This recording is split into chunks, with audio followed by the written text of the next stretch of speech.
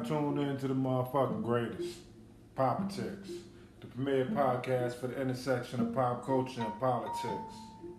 I'm your information trafficker, Gajid, the Connect. I'm gonna plug y'all in to everyday people, heroes. With everything going on in this Trump era, this era of confident ignorance and white, unapologetic freedom, I just want to take note of just some everyday people performing heroic acts. Like 12-year-old Maria Copeny, or Little Miss Flint. Flint, which has been fighting a water crisis since 2014. When she was 8 years old, she penned a letter to Obama about no longer being able to drink water from the tap shower without her eyes burning or even safely use a slip and slide. Since 2016, she founded the Dear Flint Kids Project, raised more than $10,000 for students in her community, and each year does a coat drive and a book bag drive for Flint schools. Then we have healthcare activist and lawyer and founder of Be a Hero campaign, Barkan, who has the terminal neurodegenerative disease ALS, also known as Lou Gehrig's disease. In 2017, he challenged Senator Jeff Flake on a flight about his vote on Trump tax cut and its effect on people's access to medical coverage and Social Security payments. April 30th, he urged members of Congress to implement Medicare for all and shared how his family has been impacted by his diagnosis.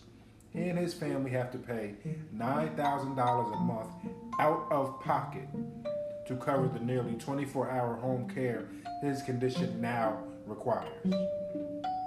May 26, 2018, Mamoudou, Gassama, climbed 4 stories of an apartment building to save a 4-year-old dangling from an apartment balcony. Y'all might remember him as the British Spider-Man. He's a Muslim Mali migrant who only arrived in the city months earlier. Paris mayor called Gassama Spider-Man of the 18th district, where the rescue took place. On May 28, 2018, President Macron gave him at the Elysee Palace, or met him at the Elysee Palace to thank him personally and awarded him the Medal of Honor and the Medal of Courage, and offered him a role in the fire department. He has been made a French citizen in September of 2018. January 9th, 2011, Bathily, 24-year-old Muslim Mali migrant in France, was the store employee in the basement when a terrorist attacked the Hyper Cacher supermarket on January 9th. He hid and saved 7 people, including a 2-year-old child, in the freezer. He has lived in France for 9 years, but only filed for citizenship the summer before, had his paperwork fast-tracked after his heroic act, and he is now a French citizen.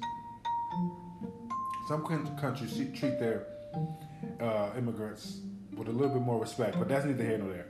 April 22nd, 2018, Travis Rankin, a sovereign citizen. Sovereign citizens see themselves as answerable only to their particular interpretation of the common law and as not subject to any government statutes or proceedings. He's 29. He opened fire while he was naked in a Waffle House in Nashville. 4 dead, 7 injured. Luckily, a black unarmed patron, James Shaw Jr., wrestled the rifle from him. The shooter escaped but was later arrested and apprehended. James Shaw Jr. paid for the funerals of the victims with a GoFundMe and that he started for them, and the Waffle House really enjoyed that publicity.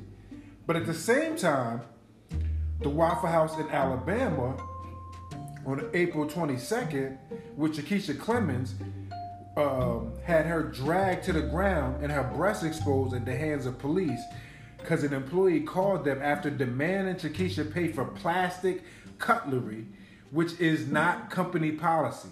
The officer arrived and said she cursed as she asked for the number to the district manager, so he slammed her on the ground and arrested her. Yeah, we see you, Waffle House. Speaking of institutions, specifically one that's under investigation, how come the NRA didn't pay attention to 26-year-old pregnant environmental activist Salama, who's serving a 2-year sentence at Michigan's Horan Valley Correctional Facility for pulling a gun on another woman last summer during an altercation outside her mother's Detroit home? Did I mention she's a licensed gun owner and she never fired a shot? In April of this year, University of North Carolina shooter was stopped by a 21-year-old student, Riley Howell, who knocked the gunman off his feet, which helped lead to his capture, but was shot twice and died. He was given a hero's burial. We have to acknowledge each other's humanity. We have to acknowledge everyday people as they do these heroic things. If we can pay attention to all the slights and the petty, despicable cuts from this administration or from the Republican Party to America's integrity and to America's principles and values, then at the same time, we have to make sure we are countering that message by showcasing the great and heroic acts of everyday people all across, not just, of course, across the country, but really around the world, because, it's all universal, man. You know, we live in a global economy, so it's all relative. We all just everyday people.